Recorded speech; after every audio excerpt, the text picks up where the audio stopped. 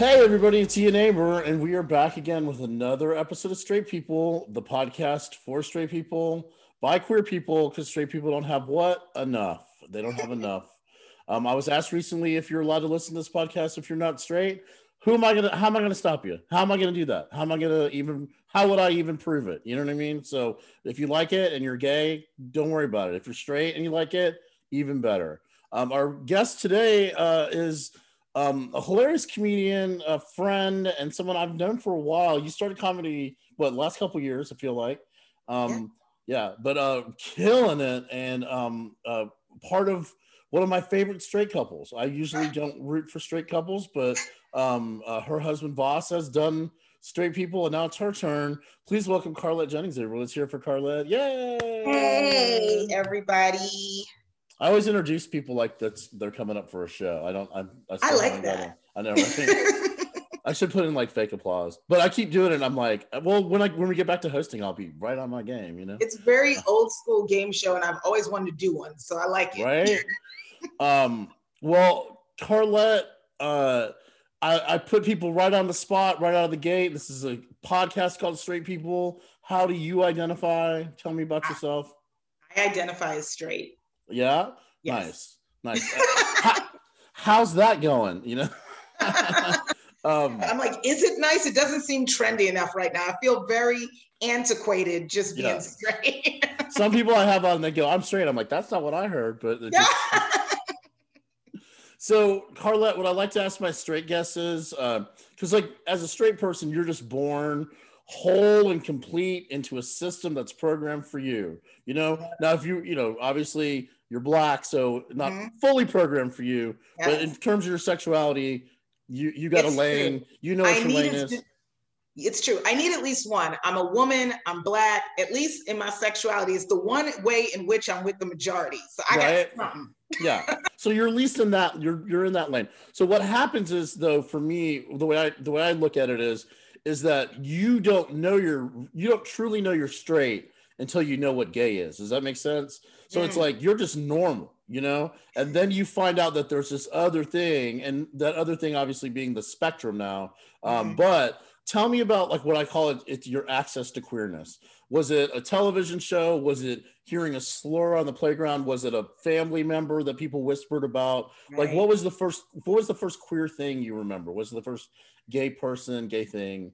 This was my entree into queerness. But so I was on vacation when I was like 12 with my family in Canada.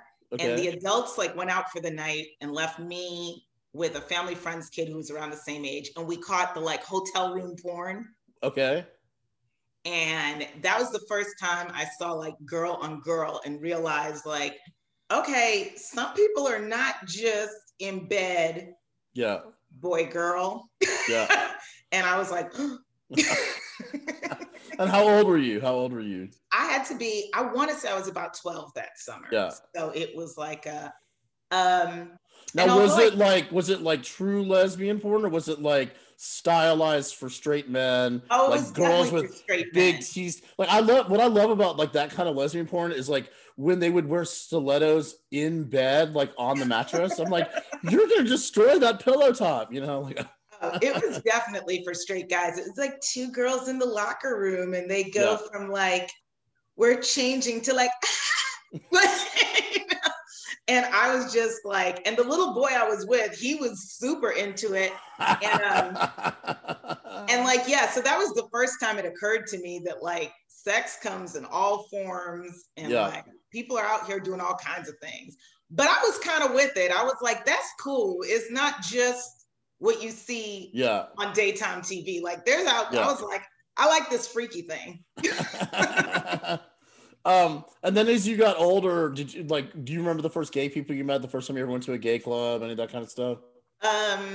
So I have high school friends who, well, you know, it's really funny looking back now, they weren't out, but when they came out later on after high school, I was like, duh, why didn't I know that? Like I evaluated everything they ever said to me and did, and I was like, Carlette. Now I'm going to give myself props and say I didn't attach certain behaviors to you've got to be gay. I was like, you are whatever you tell me you are. So my gay friends who said they were into girls, I was like, sure, you said Yeah. so. I'm going to believe you. But later, when they admitted they weren't into girls, I was like, ah, Carlette, right. How did you miss that? he like openly threw himself in front of like football players and was like, I love him. And you're like, me too. I just thought they were good friends. Yeah. I always felt that it was my female friends from high school and college that when I came out to them, they weren't surprised at all. Like, because we had the relationship of like a good Judy kind of relationship. You know what I'm saying? Like, so Same. we I were mean, girlfriends in the sense of how we shared with each other and how we were emotional with each other. Now, all the guys were all like, what? But then I realized that was what I was doing. I was being one way to the women. And when the guys were around, I'd be a different, you know what I mean? And I didn't know that about myself. I found that out about myself after I came out. I was like, oh, I was yeah, code switching without even knowing. exactly. But you know, I was always really like easy about it. Like when my friends did come out, I was like, oh, okay. Yeah. I guess I should have known that looking back. All right, now what? Like, it was never a big deal. Now, have you ever experienced, because like white gay men are not to pick on white gay men, but I am one. So, but white gay men can be guilty of appreciating black women, but to the point of imitation. Have you ever had to tell tell a gay white man, no, you can't. Don't talk like that. You know what I mean? Like, Um, I never had to call a gay white man out, but I have thought about this. Like, it's very interesting. Popular culture so much borrows both from Black people and from gay culture.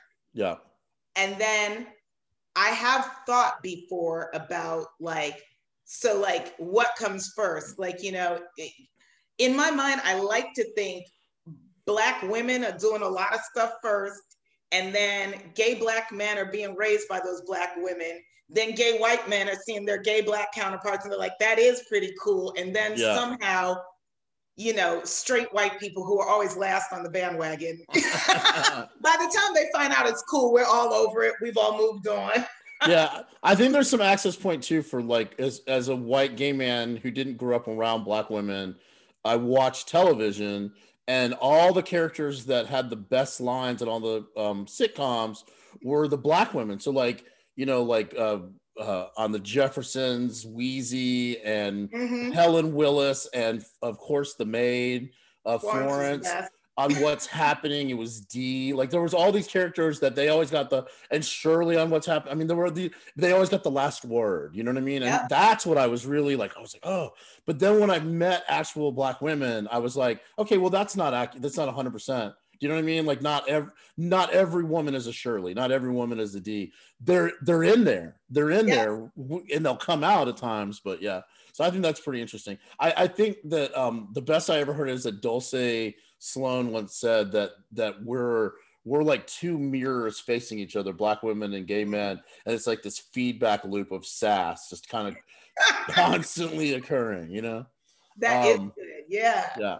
So tell me about, you were someone that I originally met, that your husband was doing stand up, and you act and had done what I believe like sketch and some improv maybe, and then Yeah. you decided to get into stand up. And I have to say, like, I had you on one of my shows, Sweet Baby Jesus, and that was like one of the strongest. So I hadn't ever seen you do stand up, and that was the first time I saw you did stand up, and you like melted my face off, like literally, like the reaction from the crowd, like the way you just attacked the stage. Tell me a little bit about getting into stand up and like what you get out of it versus other art forms that you participated in. Right. So, like you said, I had been acting before. I really started at comedic performance with improv, like in high school. Yeah.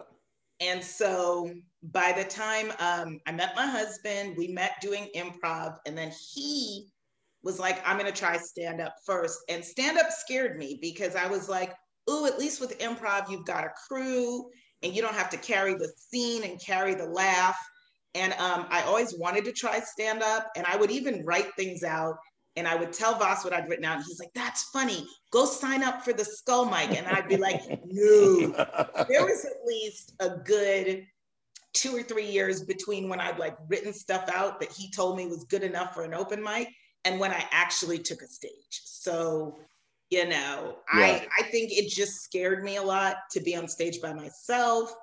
And admittedly, for all my performance experience, the first time I held a mic and looked at people looking at me with that like expectant look, I was super nervous, as if I had no stage experience. So it is scary, but then once you do it, you know this, it becomes addictive once you're like, oh, I got it. I like Yeah, it. absolutely.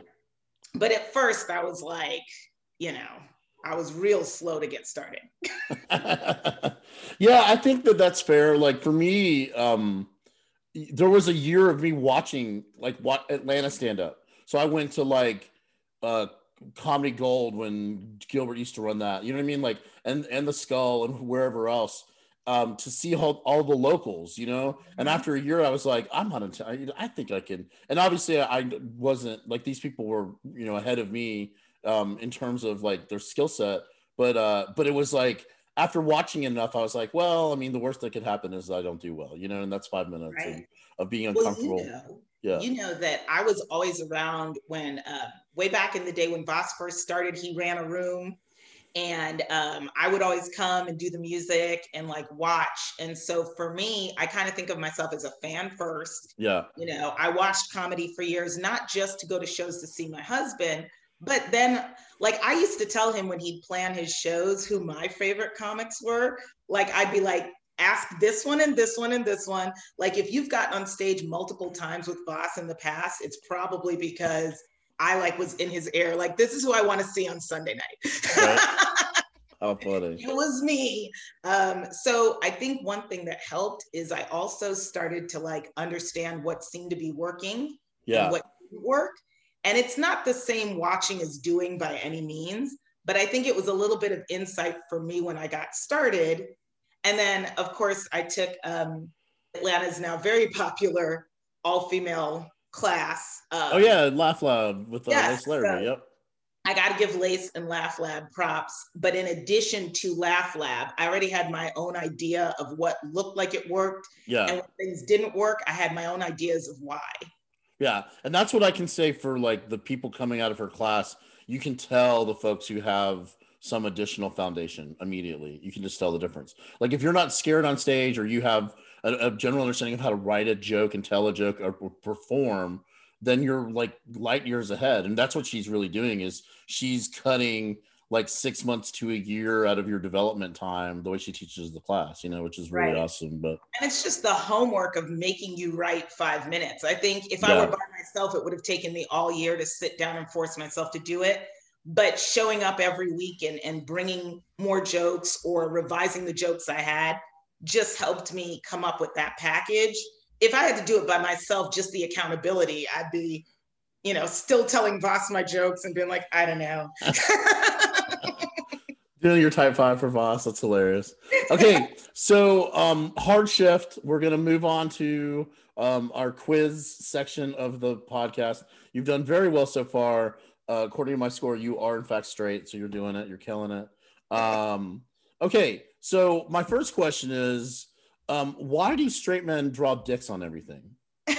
Why do straight men draw a dick? I think it is the ultimate form of like self-flattery. Like, you know, like Freud said women might have penis envy. I think men are just so into their own dicks, whether they're Yeah. straight or not.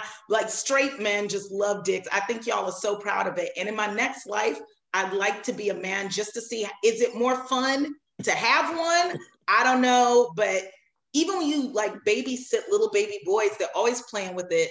And I'm just like, it must just be exciting to have a dick. I'd Right? like to try it. Okay. It's like a fidget spinner attached to your body. Okay, what is the straightest slang term for women's breasts? Ooh, Hooters.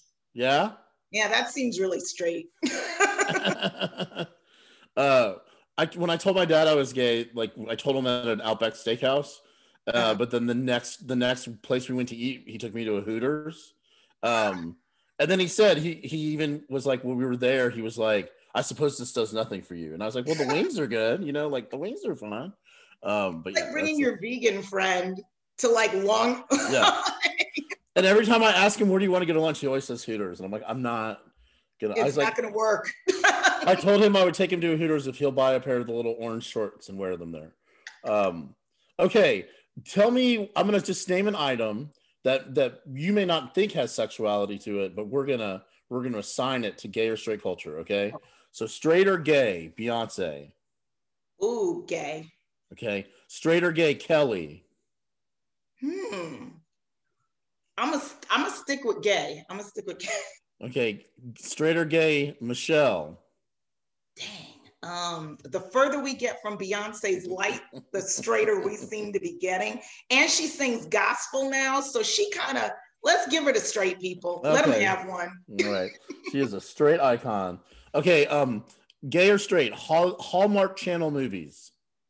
Oh man, this is interesting. So I was in one, and the writer-director of the one I was in was super gay. I mean, super gay. So I'm gonna go with gay. Okay. They're about straight people, but they're like the gayest things ever. Do you know what I mean? It's like, girl, calm down. Gay or straight, Hallmark keepsake ornaments. That seems straight though. Yeah. That's different. Unless you can fit them in your butt, then they're probably gay. But okay, gay or straight, roller skating. Roller skating, not roller blading. This is hard because in Black culture, I would say is pretty straight, but for white people, it seems gay. I don't know why. Okay. All right. Gay or straight, roller blading. That seems straight. Seems straight. Okay. Gay or straight, bucket hats. Bucket hat. Give me an example of who wears a bucket hat. Like Blossom, that hat that she pulls down on her head. That kind of hat. You know what I'm talking about? Yes. You could embellish it with a sunflower if you like. Now, if you were a girl who grew up in the 90s like myself, it could be very straight girl. But if you still love them, you might be gay man. That's fair. I had Zach Wright on recently, and he said that he thinks that they're straight, but then he had a gay guy in a bucket hat hit on him the night before at his restaurant. And I was like, okay. I said, but if you're hitting on Zach at a restaurant, you're probably voted for Trump. You're one of them gays. You know what I'm saying? So, okay. Straight or gay, baseball. Straight. Straight or gay, fast pitch softball. Fast pitch softball. Maybe is that one where they wind it up? Yeah. Maybe that's still straight. Okay. Straight or gay, paintball. Straight. Okay. Straight or gay, laser tag. I'm gonna stick with straight. Yeah. Laser tag would make a great name for a drag queen, I think. Other than that, yes. It's a straight experience. Yes. Okay. All right. Straight or gay, table side guac. Tables, straight. Okay. Okay. This is the final one. You are at a wedding. Okay. It is like a friend of your mom's. You're in a barn. You're drinking your drink out of a mason jar. They have cupcakes instead of regular cake.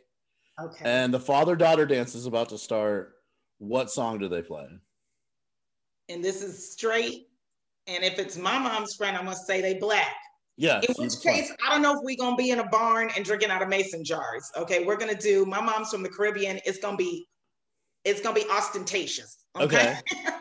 And the couple, straight young Black couple, they're gonna be maybe dancing to John Legend.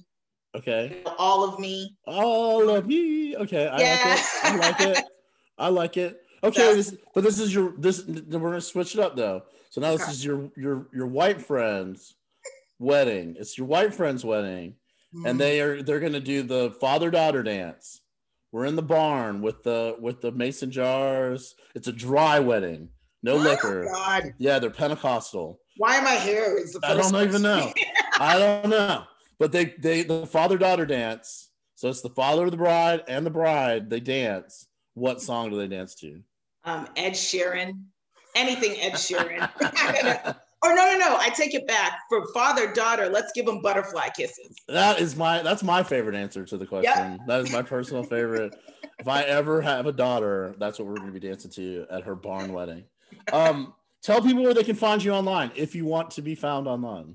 You can follow me on Instagram. I am there some of the time at Carlette Jennings. It's CarletteJennings. And when we get back to doing outdoor shows, it's a little too cold now, but my husband and I run a show at Second Self Brewery on the West Side last Friday of every month, except the cold months. Yeah. When do you think you're going to get back? Do you have any idea?